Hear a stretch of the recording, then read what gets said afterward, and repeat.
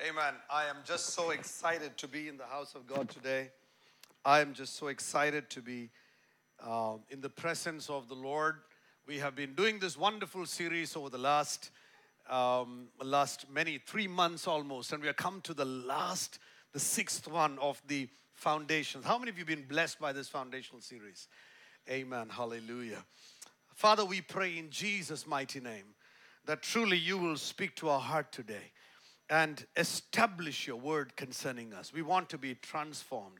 We want to give you the glory and the honor in Jesus' mighty name. Amen. And it is equipped upon, number one, we saw it was by righteousness, repentance from dead works. Then we saw faith towards God. We saw the doctrine of baptisms. Then we saw the laying on of hands as godly order. Then we saw the resurrection from the dead.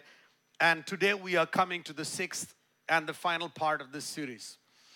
And the Bible says a sixth foundation that the Word of God has for every Christian is the truth about the eternal judgment.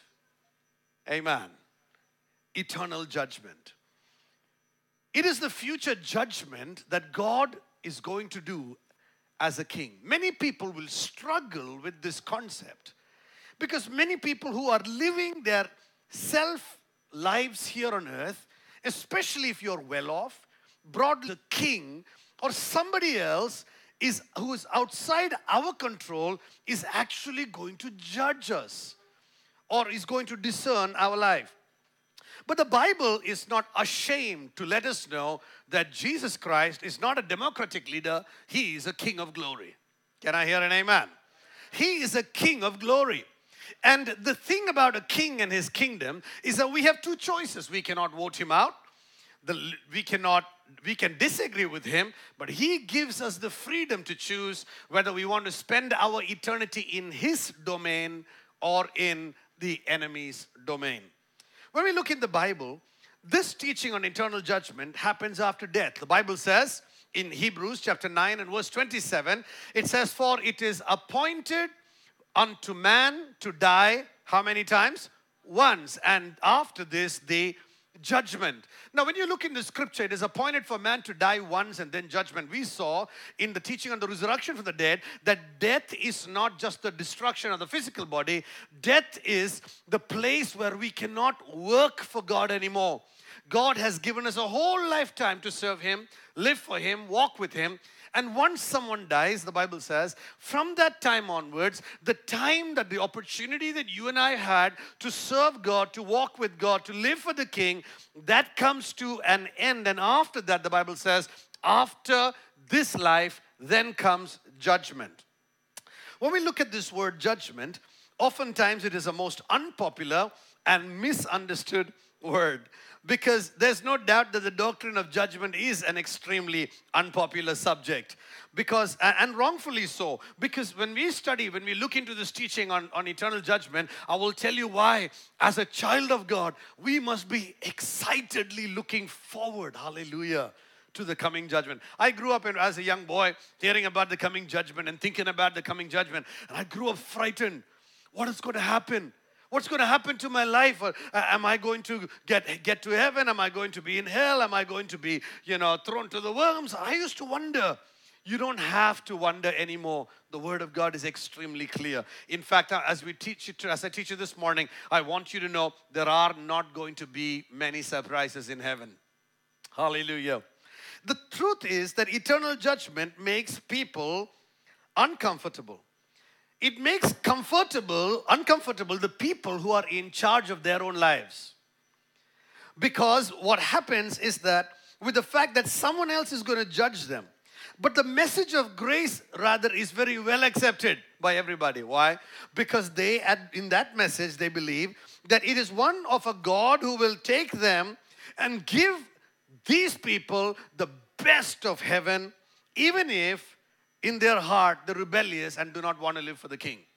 The message of a hyper grace teaching is that God loves me so much, that God is such a loving God that he cannot destroy you, he cannot send you to hell, or he cannot judge you. He's such a good God. He is such a good God, he wants to give you only good things, even if you're rebellious. You can live for the devil, but he is going to give you heaven. That is why this message suddenly seems to be very pleasing to man. It's also true that whenever the subject is being taught on eternal judgment, it is bound to bring misunderstanding, and people who hear this teaching often can misconstrue, misunderstand, and misinterpret the Word of God. As is going to be illustrated by this illustration. It is a conversation between an old farmer from the countryside and a new pastor, all right? So this new pastor is trying to use Christian lingo and is trying to speak to this countryside farmer. So he asked the farmer, do you belong to a Christian family? Asked the minister. And the farmer said, no, they live 2 farms down the road. So the pastor said, no, I mean, are you lost? And the farmer said, no, I've been living around this area for the last 30 years. I know my way around. Then the pastor said, no, I mean, are you ready for Judgment Day? So the farmer asked, when is it? So the pastor said, could be today, could be tomorrow. And the farmer says, my wife might be interested in attending both days. Now, no matter however you present the truth of God's word, there are going to be people who are going to look at it through their lenses, through their shades. When you look at something through a shade, everything will look shaded to you. So when you come to God's word, unless you have accepted that Jesus Christ is not coming as a savior again. He already came as a savior. Now he's coming as a judge. He's coming as a king. The Bible says all over the Bible, you see the Bible saying that Jesus is coming again. And this time he's not coming to agree with your theology and my theology, your doctrine or my doctrine, or everybody else's doctrine. He is coming to judge the quick and the dead. That's what the Bible says. He's coming for that. And we saw the dead are not going to be dead. The dead are just rested from their work. The Bible says if you miss that teaching, pick up these teachings that are there on our channel. Listen to these teachings on the resurrection from the dead. Even if you die, you don't die. The truth is, you can never die. But if you die, you've just ceased from your opportunity to live for the King or to serve God. Because you and I are eternal beings. We can never die. So when we look at this word judge, the word judge comes from the Greek word krinos. It means to discern or to separate between two things, or to look at something and discern, to estimate, to assume an understanding between, to call to account, to judge judiciously, to bring to trial, to be brought to account. Somebody has to give an account to you, or to administrate over a particular affair. Therefore, the Bible says in 2 Corinthians 5, verse 9, 10, and 11, the Bible says, therefore, we make it our ambition. We make it our what? Ambition or our aim, whether at home or absent, to be pleasing to God. Now, there's a whole group of Christians who will teach you that we are already pleased God. And it is true. Hebrews chapter 11, verse 6 says, without faith it is impossible to please God. And they would have written books on it. They would have written sermons on it. They would have sold their DVDs on it. And they would have become very popular. And they would have built a large number of following and have large churches. And naturally, they'll have the internet space because they have the resources to get out there. And their teaching will get out there. The Bible says in the last days, a lot of teaching will go all around. And the problem is not everything that you hear is gospel truth. Why? Because they teach you and they major on one portion of Scripture. But a good student of God's word studies the word of God from cover to cover. What does the Bible say? It is our ambition that we must be found pleasing to Him, for we must all appear before the judgment seat of God, that each one must receive things done in the body according to what is done, whether good or bad. Knowing therefore the terror of the Lord, we persuade men, but we are well known to God, and I also trust we are known to your conscience. What is Paul saying? Paul is saying, knowing that a day like this is coming, we are persuading people, please choose to follow God. Please walk away from your own worldly ideologies. Please repent. Please turn back to God. And we are persuading all people, the Bible says, Paul says. When you listen to Paul's preaching, it did not matter before if he stood before a king or he stood before a vile offender, before a pauper or a prince. His message was the same. What was the content of Paul's message? Acts 24 and verse 25. The Bible says he stood before the governor Felix.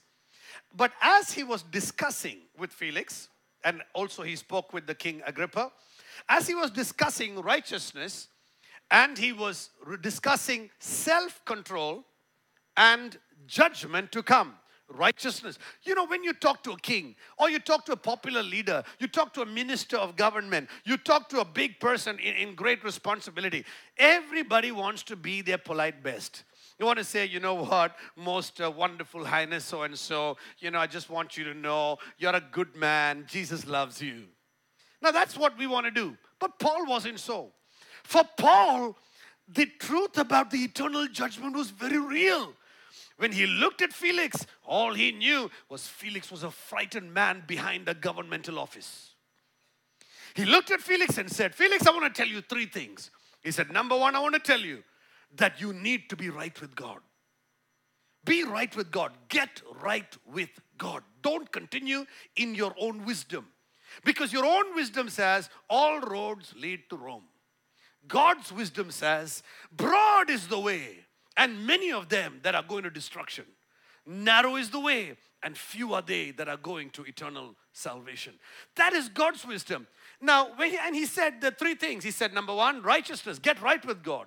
The second thing about his message was self-control, which means, Felix, I know you're a governor. I know you can do what you want, but I want to encourage you, live a self-controlled life. Don't live as you feel.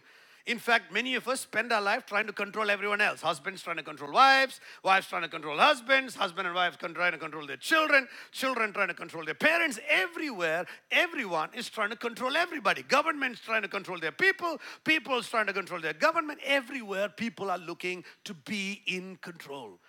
But the only legitimate place in the Bible where the Bible sanctions control is in the word self-control. Amen. That's why the Bible says that the fruit of the Spirit is self-control. Get a grip of your life. Get a grip of yourself.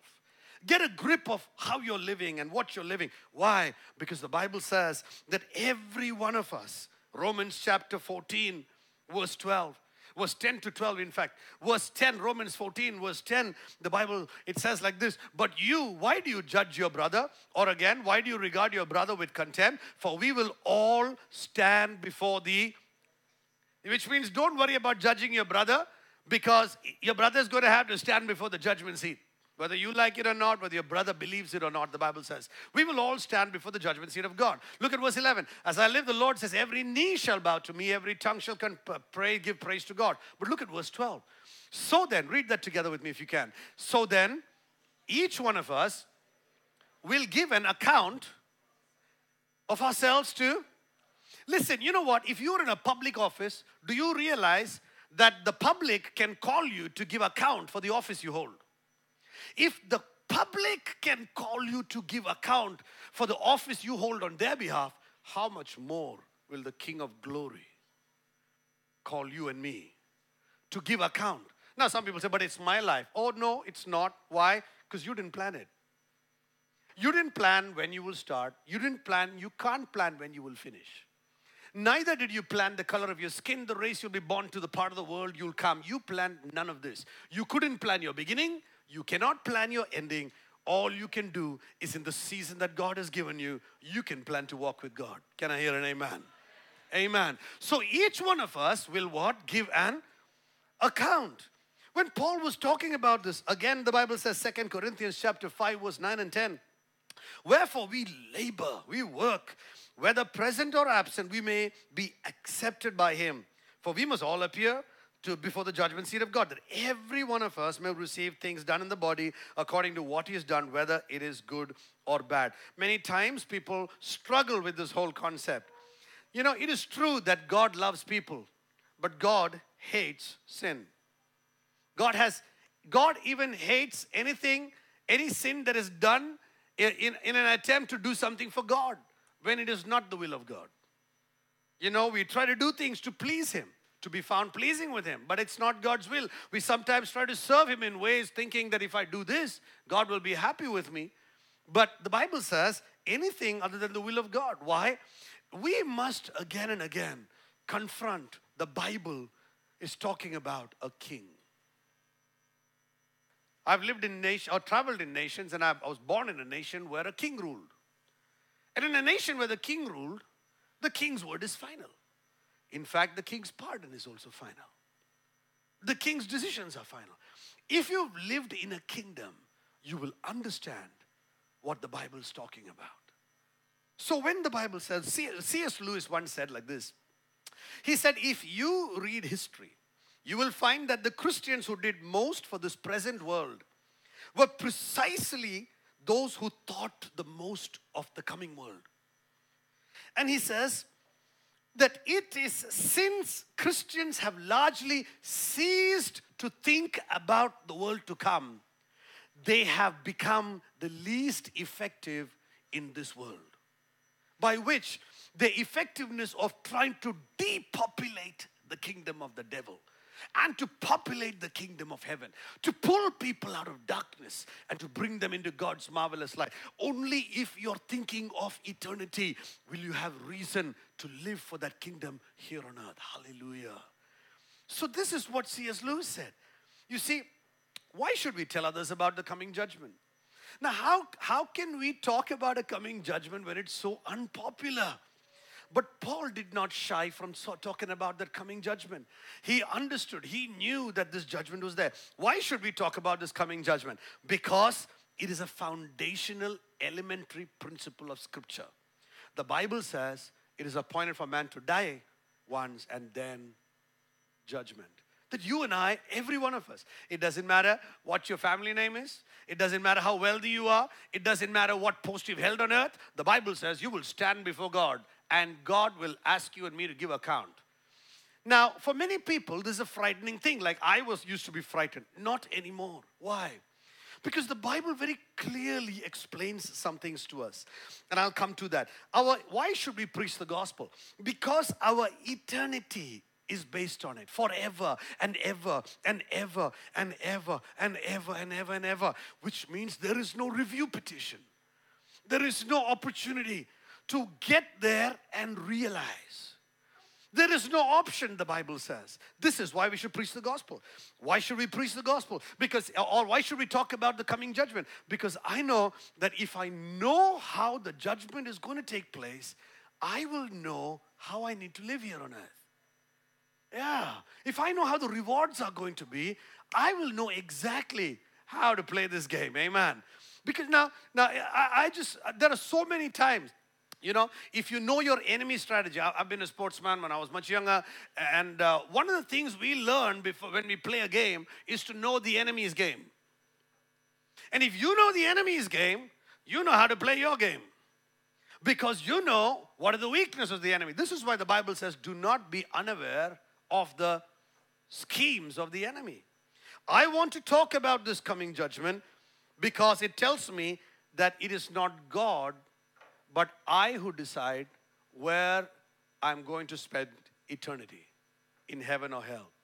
A lot of people have this whole question about heaven or hell. Can such a loving God send us to hell? I want to talk about this coming judgment because you and I, we are accountable to God. And we are accountable as stewards of this kingdom to tell others that there is a coming judgment.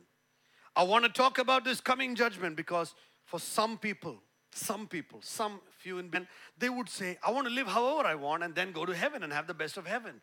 But the Bible says there's a coming judgment. Why should I share the coming judgment? Because there is no opportunity to review it. Why should I talk about the coming judgment? Because today, some of the most popular pastors on the planet are like wolves in sheep's clothes. Some of them, not all, but some of them, because they have a fan following. The Bible says that they're wolves in sheep's clothes and they're teaching that there is no such thing. Recently, when I was doing a study on this, myself and my wife, and we just picked up got on YouTube, and I did a search for looking for this topic on teaching on the coming eternal judgment. I just wanted to see who are the preachers who are talking about it. And you know what I found out? I found out that if there were among the 10 most popular preachers that you know today in our Christendom, names were the ones with the largest internet gathering following, the ones with the largest church gatherings. You look at the ones with the great, they got strategies, they got human resource planning, they got technology put in, they got all of that. But you know what I found? To my shock, I found not one of them that I searched for spoke a message about a coming judgment. Yet Paul spoke about it. You know what it does to my heart when I realize the most popular, the largest churches, many of these people, when not one of them wants to put a message out that there is a coming judgment? You know what? It puts the fear of God on my heart. Because why? The Bible says their shepherds have led them astray. So simply because we're popular or large, it doesn't mean God will keep the judgment away. What is judgment? Judgment is God is going to discern. This is why you must speak about the judgment. Who will be judged? Everybody will be judged. Believer, unbeliever, half believer, quarter believer, non-believer. Everybody, the Bible says, will be judged. Why? The word judge means God is going to listen to your account. Come, dear. Tell me your account. Tell me you had this wonderful opportunity here on earth. Tell me what you did. Do you think it is wrong for a king to ask us to give account? Amen. If you were the boss of a company, would you ask your staff for account? Come on. Yeah. If you would, why would it be wrong for God to ask you and me for account for the talents He gave us? Why would it be wrong for God to ask us account for the life He gave us? We didn't begin this life. We shouldn't end it. Why? Because this life is our best shot at eternity. And we must give an account, the Bible says. Now, some people think, some preachers get a kick out of talking about this coming judgment. Turn or burn. Now, I don't get no kick out of that. I'm not asking you turn or burn. I'm asking you that Jesus is calling out and saying, people, come to an eternity with the Father. Judgment is going to be literally forever and ever and ever and ever and ever and ever and ever. It's going to be for eternity. You know what that tells me? If you could just snap your finger. I heard John Bevere share this one day like this. Snap your finger. 1, 2, 3, go. That's like the zero time we're living here on earth. 70 or 80 years compared to eternity. How short is 80 years compared to eternity? And the Bible is saying the choices you make in zero time. That's why the Bible says this light and momentary suffering. I know it's hard, but it's what? Light and? That's why the Bible says hang in there.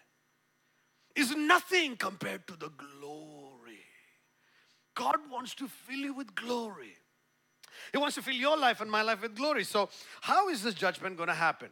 Firstly, you need to understand, the Bible says the people who reject God, the unbelievers who reject God, they are going to be asked for account. Okay, hi. You see, by the way, God's not going to stand there and say, you unbelieving wicked guys, get out of my... No, He's going to say, come. Hey, tell me what you did with your life. Oh, you didn't believe in me. Oh, okay.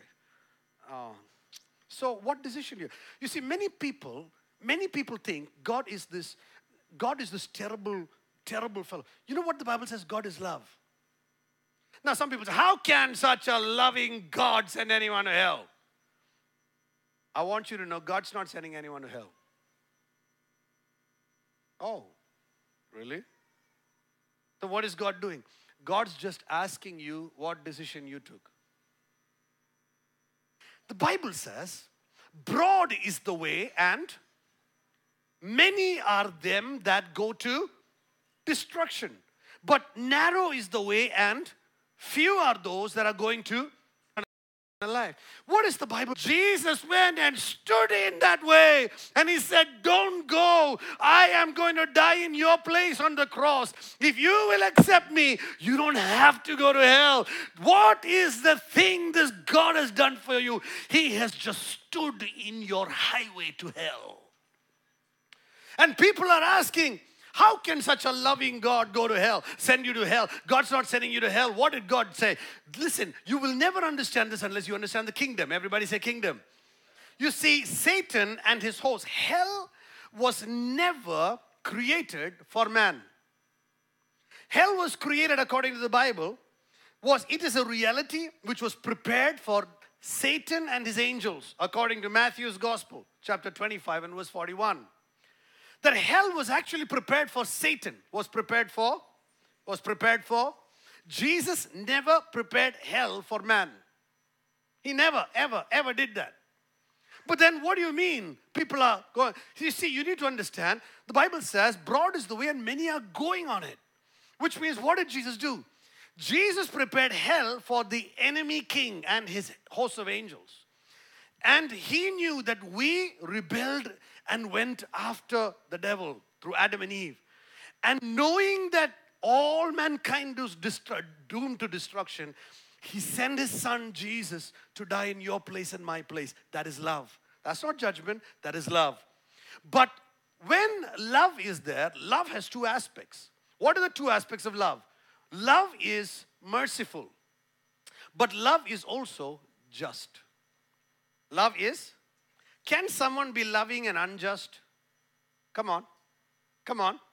So if God is love and he has to be just, which means he has to justly judge. So the reason God has to discern our decision is because he's love. He cannot deny himself. Now, God is not the one who's going to send you to heaven and hell. What is God doing? The Bible says he created the hell for Satan and his host of angels. And the Bible says, he's saying, if you will follow the king, come back to the kingdom. He says, I'm keeping heaven for you. But then, how is it that people are going to hell? The ones that reject Jesus as king. The Bible says, if you don't want to walk with the king in the kingdom, the Bible says, you and I are making a choice to go to an eternity with the kingdom of darkness. God is not sending anyone to eternity outside him. It is us who are making that choice. This is why Jesus said, choose today whom you will follow, who I will follow. What is, the Bible actually gives us a glimpse of Hades. In Luke's Gospel 16, you know the story of the rich man and Lazarus, right? You remember that? Lazarus was a beggar. He was a poor man. The dogs were licking his, wounds. He was outside the rich man's house and he was waiting for crumbs to fall off from the rich man's house. The rich man died, the Bible says, and and the poor man also died. And when the poor man dies, the Bible says, this story is not a parable. In fact, Jesus just shares this story. He says, the poor man died and the angels came and took him away. And the rich man also dies, the Bible says. And then the Bible gives us a glimpse of Hades, of the netherworld. That in Hades, that there were two parts. One, the people that walked with God. And the other, the people that refused or rejected God. And the Bible says that Abraham, in his bosom was the rich man, and he was in a pleasant place. And the rich man was, the Bible says, the rich man says, it is a glimpse we get. He says, I am being tormented. I'm being tormented. I'm being tormented. And now I want you to know, listen, God is not tormenting them. But then what is it? They chose to go to the place which was reserved for Satan. And they say, God does not want anybody to perish. In fact, the Apostle Paul says, through us, he's pleading. He's pleading with you. Please turn to God. Please accept the cross. Please walk with God. Can you imagine a king who pleads with you? And yet, those who don't know him represent him as an angry God. Indeed, he is a consuming fire. Why? He's a king. What is that fire? That's a fire of his righteousness. Yet we can choose to walk away. Hell is The Bible says he was in torment. He asked Abraham, can you send Lazarus and can you just get him to dip his finger in the water? One drop on my tongue. It's so hot. It's so hot here. And Abraham says, the Bible says that the rich man looked up to where Abraham was, which means there is a up and down. Then the Bible says, Abraham says, there is a gap between us. We cannot send anybody there. You know what's the terrible thing about this? Is that those in Hades, here this side, can speak with the ones on that side. Secondly, those that are in Hades, they don't sleep. They're awake and being tormented because of the choice they made day and night, forever and ever and ever and ever. Do you know what that tells me? That tells me Abraham was crying out. And it also says, how do we know that's Hades? He tells Abraham, can you send Lazarus? My brothers are still alive. Which means the eternal judgment hadn't happened. He's saying, my brothers are still alive. Before they die, can you please send Lazarus to them?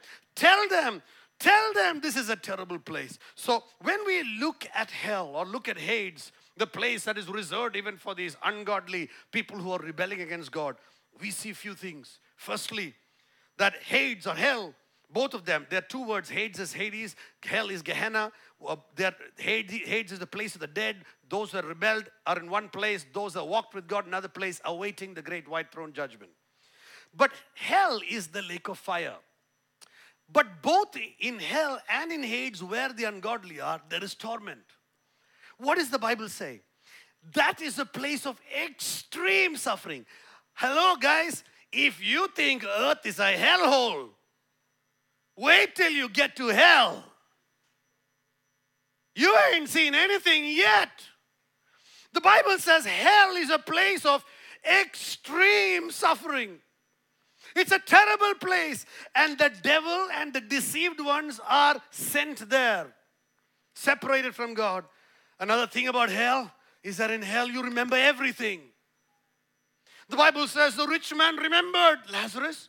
He remembered his brothers. He's remembering his child. He's remembering everything. Hell is not a place where you are in limbo, in deep freeze, in what is that, nitro freeze or something like that, where you're kept for intergalactic travel. No, that's not hell.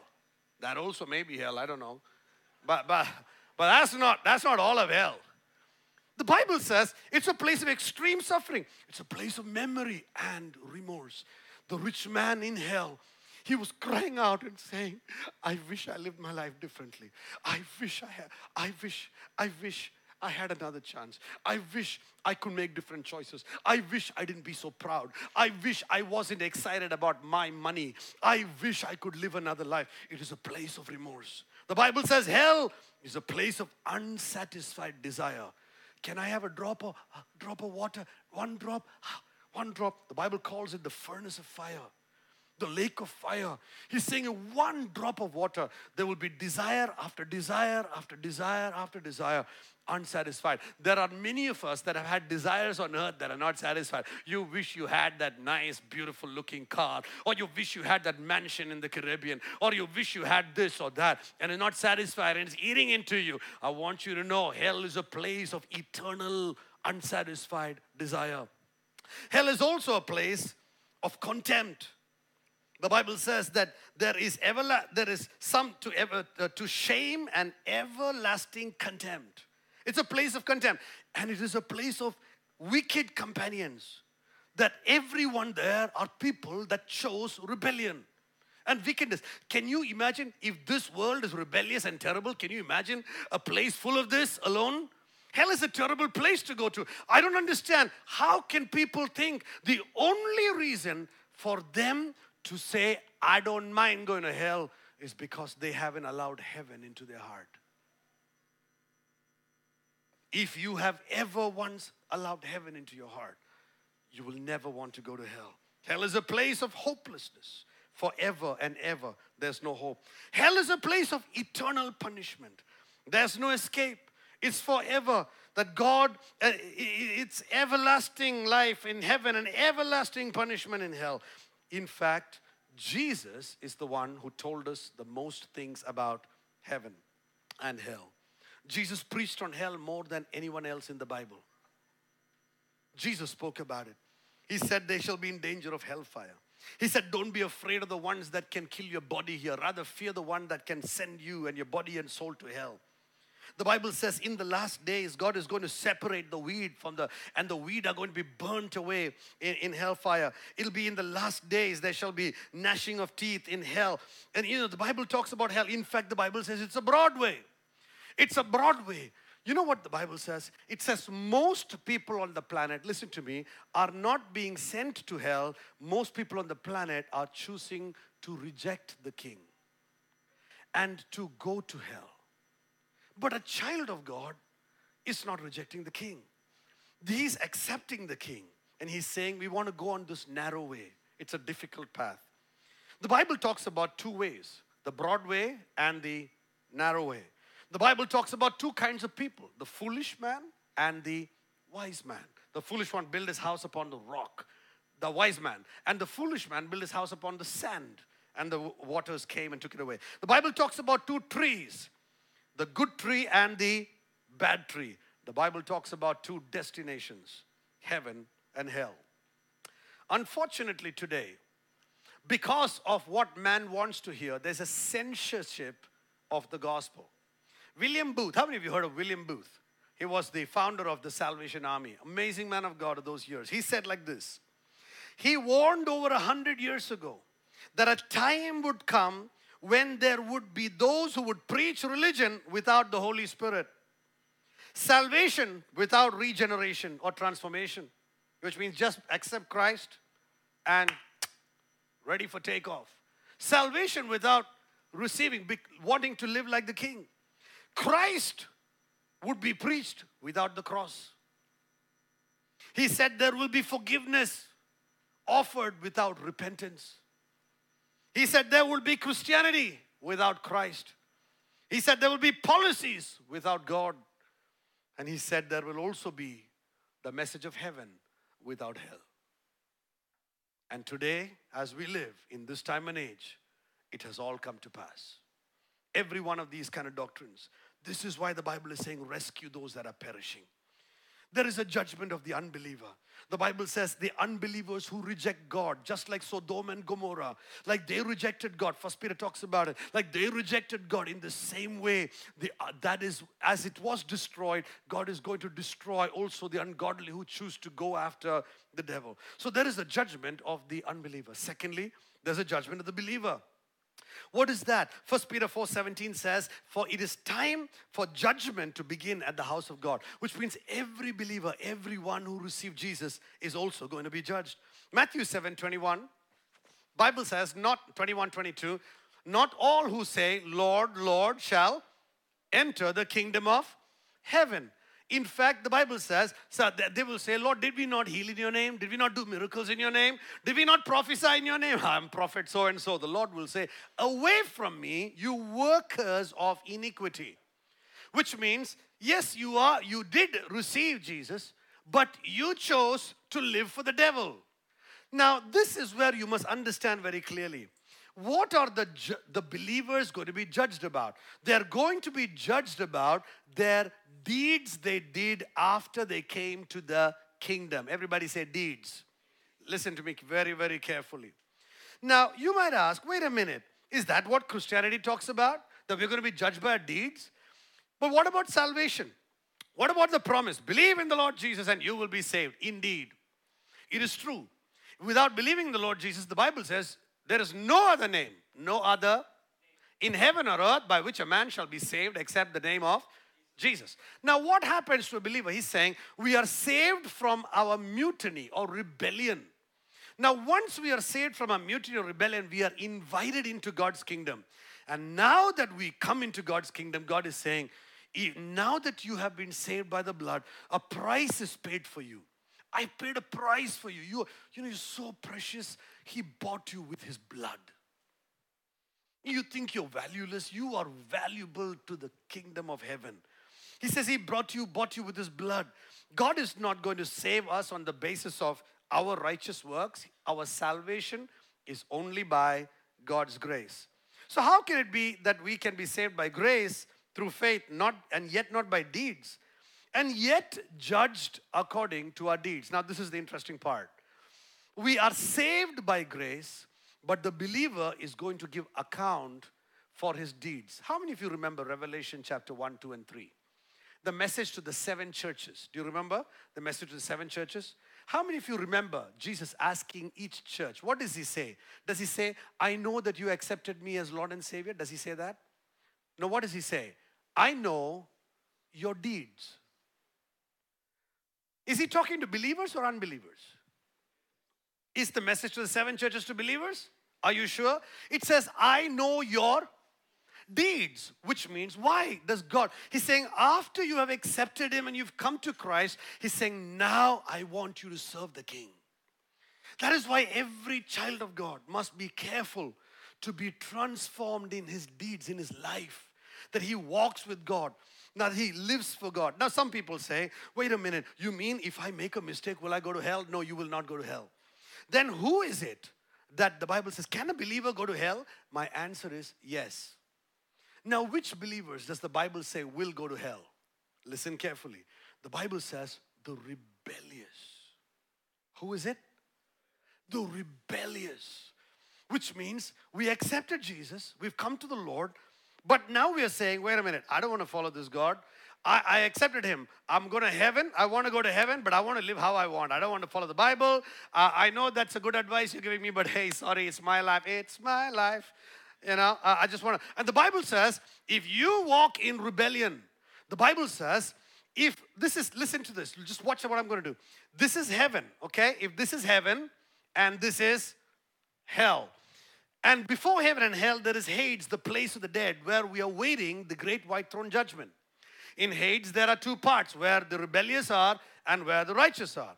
Now, people, while we're living here on earth, we have accepted Jesus Christ. The Lord says, for we are his workmanship, created in Christ Jesus for, come on now, for good works. And Revelation 1, 2, and 3 says, I know your deeds. You have a name that you are alive, but you're dead. I know your deeds. Oh, you're standing strong for the truth. You judge the apostles. You do all of that. But among you, you are tolerating that Jezebel. You see, the Bible spoke about the believers. One part of my heart wants to obey God, and the other part wants to live however I want. And the Bible says that the people who rejected God are going to go to a Christless eternity. The people who repented and accepted Jesus are going to go to heaven with God. But the people who said the sinner's prayer, accepted Jesus and said, now let me live how I like. The Bible says, God is going to ask us for an account for our deeds. Now this is why the Bible says, now I want you to listen. This is really, really, really, really, really important. The Bible says, you remember that there are weeds and tares? You remember that? And the Bible says, he says, I am going to pluck out the weeds from the kingdom. Is someone listening to me? Where is he going to pluck the weeds out from? From where? From where? He's going to pluck them out from the kingdom and apportion them with the unbelievers. You know what that means? He's saying those who came to the kingdom because they wanted to go to heaven and still loved the deeds of darkness and they want to live like we're dancing with the devil. The Bible is saying that based on their decision, whose decision? Whose decision? Their decision, Jesus is going to ask, excuse me, could you just kindly give me what you decided? And he's going to look at the account. And he said, oh my God, oh no. Angels, this is his decision. Many people say God is love. But love is just. Do you know God is also righteous? God is so loving that he's standing in your way. The Bible says that God is so loving, he's standing in your way. There was a famous preacher from England. He was a cricketer. He was a missionary to China. Years later, he sold everything he had in England and went off as a missionary to China. And he says like this, you know, in olden churches, they have this bell gonging on top. Yeah, they ring the bell. This cricketer said a saying. He said like this. He said, He said, many, many people want to build their house at the sounding distance from the chapel bell. He says, but I want to set up a missionary outpost 1 yard outside hell. Amen. He says, one life I have. You got to get across me before you get to hell. Hallelujah. This is the passion of the people of the kingdom. Jesus has standing in the way of sinners. We must, like Jesus, stand in the way of sinners. We must plead with them. Please receive Christ. Please accept Him. Please walk with Him. Please love God. The issue is not really whether we are saved by grace or works. The issue is Judgment Day is going to say, all your works are going to be tested by fire. 1 Corinthians 3. That which is done for the Lord will last. Now, is that a frightening thing? No, it's not. I don't know what frightens you and me about that. The Bible is so simple. In fact, it's an exciting thing. What is the Bible saying? The Bible is saying that God wants to reward you and me. Everybody say reward. He wants to reward us. You see, God is not a God who's waiting to throw us in hell. He's a God who's waiting to reward you. But if you're making a choice to go to hell, He's still standing in the way. And some of us pastors that dare to preach this message care enough to, while the others build their empires and say, it's okay, everything is fine, everything is going okay. The shepherds dare to speak the truth in love, knowing that the fan following may come down. The Bible says, Jesus says that those in Luke 12, 45, 46, look at this verse. I need you to see this verse. Luke 12, 45, 46. I need you to see this verse. It is so important. It says, it talks, but if that slave says in his heart, are we reading Luke 12, 45? Let me see if I got the scripture. Next verse, cut him into pieces and apportion him with the unbelievers. The next verse, 46, yeah. The master of that slave, read that together please. The master of that slave will come on a day when he does not expect him, and at an hour he does not, and will what?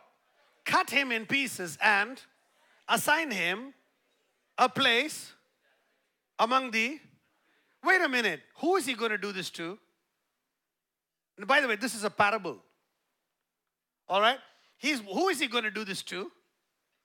To the servants. Servant is serving whom? The master. And the Bible is saying that the servant that was unfaithful, the Bible is saying he's going to be cut into pieces and apportioned a place with, where is that going to be? Where are the unbelievers going to be? Now the Bible says that if we have known God, Hebrews chapter 12 talks about it. We've already known God and tasted of His goodness. And we have been sanctified by the blood of the Lamb. And we still willfully sin, willfully rebellious. I will do what I want. I will live how I want. I'll just accept Jesus as my Savior. The Bible says, if anyone who does that, the Bible says their portion is with the unbelievers. That's the lake of fire. That's the reality. Why is this message so important? Because this will equip us how we want to do the rest of our years. Why we want to live. The Jews are going to be judged. The Gentiles are going to be judged. Every one of us are going to give an account for the life that we have lived. And we're going to have a reward in heaven. The Bible says there's going to be a reward, that we will have a crown. We will be with God, and we will be given responsibilities to serve the King forever and ever and ever and ever and ever and ever and ever and ever and ever. If so, this light and momentary suffering is nothing compared to the glory. God's going to judge without partiality. So if I were to summarize this judgment, if I were to summarize what this judgment's about, I would say, firstly, that all people without exception will pass through the final judgment of God. The wicked and the righteous, everyone will have to give account. That includes you and me. The judgment will be of the attitudes and the action of their faith, the genuineness or the absence of faith in Christ. Thirdly, the fork in the road leads either to eternal life or to eternal wrath and fury. Fourthly, it is you and I who are deciding what's going to happen on Judgment Day. Fifthly, God will righteously judge. You know, some people think God's not fair. I don't understand how a right God can be unfair. Is God righteous? You know, the decision that we think, in our thought, we think God's not righteous, is based on the fact that we are totally righteous. From our position of unrighteous thinking, moral corruption, worldly ideologies, mixed bag of thinking, rational, irrational, we're standing looking at God and saying, how can He send them to hell? Based on the fears of factors that we feel we can't control. And I want you to know, God wants no one to perish, but everybody to be with Him in heaven. God wants you and me. So then the question arises. So we are deciding the judgment. Now, so some people say, wait a minute, but then I'm afraid. Guys, you have no need to be afraid. Then what? You have confidence before God. Hallelujah. The Bible says, what if you sin? What if I sin? What's going to happen? If we sin, are we going to go to hell? No. What does the Bible say? If anyone sins, we have an advocate with the Father. Jesus Christ. He will stand there and say, God, I know he messed up there, but you know what? His heart, he wanted to follow me. He lived his life trying to obey me. I am an advocate. Jesus is going to advocate on your behalf. Hallelujah. You know, I want you to know something. Jesus never lost a case. Amen. If He is your advocate, we have confidence. Shout it after me, confidence. Look at somebody and say, I am confident. Amen. No child of God should ever fear eternal judgment. If you have repented from your sin, you're making a choice to walk with God. The Bible says you and I have confidence. And who is the one who doesn't have confidence? There's only one group of people that will not have confidence. The rebellious. The rebellious in the kingdom. They're saying, I know He's king, but whatever. It's my life. I'll do what I want. I'll live how I want. I will marry whom I want. I'll just go after whatever I want. And after everything, I believe Jesus has got a crown for me in heaven. Now I want you to know we have confidence. Fifthly, God will righteously judge what you did as He is righteous. No one will find fault with Him. Sixthly, He will reward the righteous acts of faith and entrust with responsibilities in His kingdom. Seventhly, He will send the unrighteous and disobedient to eternity in damnation. If this is our end, then how should we live? We should walk in love, walk in the Spirit of God, be filled with the Holy Spirit, walk with the mission of God, live for Jesus Christ. Amen. Love people, love God, be filled with the Holy Spirit, and walk in God's mission, because we have one life. It'll soon be past. Come on, everybody, snap your fingers if you can. It's gone. In the light of eternity, your entire 80 years is just a snap of a finger. And in this one life, what is done for Christ, the Bible says, will last. What is the summing up? We've just heard about these 6 different foundations. I want to sum up this series, the last 3 months. What is it that we have learned about in this? Firstly, the summing up of the foundations. Firstly, we all have sinned and are restored back to righteousness because of Jesus' death on the cross when we received Him as King in our lives. That is the first foundation, repentance from dead works. Secondly, we are all called to walk in this new, restored faith and relationship with God as King and our Father. This is the second foundation, faith towards God. Let's believe in Him as our King. The third foundation, be baptized in water as a public sign that you have died to your old man. It's no longer you who live, but Christ who lives in you. You have died to the old man and his will and choice. Choose to live as a citizen of the kingdom and receive the baptism in the Holy Spirit as a guarantee of the citizenship of heaven and as an empowerment to serve the mission of the kingdom here on earth. That's the third foundation. Amen? Righteousness, faith, and baptism. The fourth foundation is saying, come to godly order, to the ecclesia, the church, in life and ministry. Based on your call, do what God has called you to do. It's a gift of God that God has given you. Serve with that gift and serve the mission of God with the empowerment and the impartation of the Lord on your life. That's foundation number 4, laying on of hands, godly order. The fifth foundation, live knowing that we will all once die and the Lord will resurrect us in a transformed body in due time, and we will live forever and ever and ever and He as our King in eternity. That's the resurrection from the dead. The sixth foundation, we are all going to be judged for all the deeds done in the flesh. Deeds includes your walk and your work, because we are servants of the kingdom. We're going to be judged for all the deeds done in the flesh after we have received Christ and our allegiance to Christ. And this judgment will have rewards, a crown, responsibilities, and it will be for eternity. This is the sixth foundation. These are 6 foundations: righteousness, faith, baptisms, godly order, resurrection of the dead, and there's going to be an eternal judgment. And Paul is saying, in the view of these foundations, now let us move on to maturity.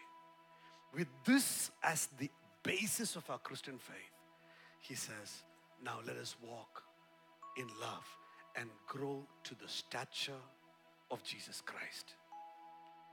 With this foundation, knowing these foundations and living with this foundation truth in sight, let us move on to maturity. People of God, I want to close by reading something out, written by an unnamed missionary who died he was a young African pastor who died as a missionary, and after his death, in his Bible, they found a paper written by him after he was killed for the Lord. And he wrote like this: I'm a part of the fellowship of the unashamed. The die has been cast. I have stepped over the line. The decision has been made. I am a disciple of Christ. And I won't look back. I won't let up. I won't slow down. I won't back away. I won't be still. My past is redeemed. My present makes sense. My future is secure. I'm done and finished with low living, with sight walking, with small planning, with smooth knees, colorless dreams, tamed visions, mundane talk, cheap living, and dwarfed goals. I no longer need preeminence, prosperity, position, promotions, plaudits, or popularity for my sake. I don't have to be right, or I don't have to be first. I don't have to be on the top or recognized or praised or rewarded. I live by faith, lean on His presence, walk by patience, lift by prayer, and labor by the power of the Holy Spirit. My face is set. My gate is fast. My goal is heaven. My road may be narrow, my way rough, my companions few, but my guide is reliable and my mission is clear. I will not be bought, compromised, detoured, lured away, turned back, deluded, deceived, or delayed. I will not flinch in the face of sacrifice or hesitate in the presence of the enemy. I will not negotiate at the table of the devil, ponder at the pool of popularity, or meander in the maze of mediocrity. I won't give up. I won't shut up or let up until I have stayed up, stored up, prayed up, paid up, and preached up for the cause of Christ. I am a disciple of Jesus. I must give until I drop, preach until all know, and work until He comes. And when He does come for His own, He'll have no problems recognizing me, for my colors will be clear. Amen. Amen. Look at somebody and say, my colors will be clear. Every eye closed in the presence of God. Beautiful Savior, glorious Lord, Emmanuel, God is with us. Blessed Redeemer, living Word. The Lord has laid the foundations out for us. One life we're going to live for Him. Sing it with me as we sing. Jesus, name above all names, beautiful Savior, glorious Lord, Emmanuel, God is with us, blessed Redeemer, living Word. Now sing together with me. He's my Lord. He's my Lord. He has risen from the dead, and He's my Lord. Every knee shall, hallelujah, every tongue confess that Jesus Christ is Lord. This day, if you want to pray with me right now, you can just go ahead and say, Lord, I want to renew my decision that not that you are my Savior alone, that you are my Lord. You have kingship over me. You have every right, every will, every decision, everything. I've come to the end of 2018, oh Lord. And maybe I've lived so many years just like I wanted. Maybe I partially obeyed. Maybe I was a part-time disciple. Maybe I was a convenient Christian. Maybe I was a comfortable person that just said, Lord, I want to live how I want. But your word says that now that I'm saved, every deed is going to be brought to the light. Everything done for God, everything done for the kingdom, every choice made, every life lived, everything. Father, we want to live it for you. And so today, we are asking you not only to be our Savior from sin, we're asking you today to be our Lord. As we are entering very soon into a new year, we're asking you to be our Lord in Jesus' mighty name. Everybody said aloud, amen. Amen. And we will go with confidence into the kingdom of heaven. Amen. God bless you. Hallelujah. Let's continue to worship the Lord with this song.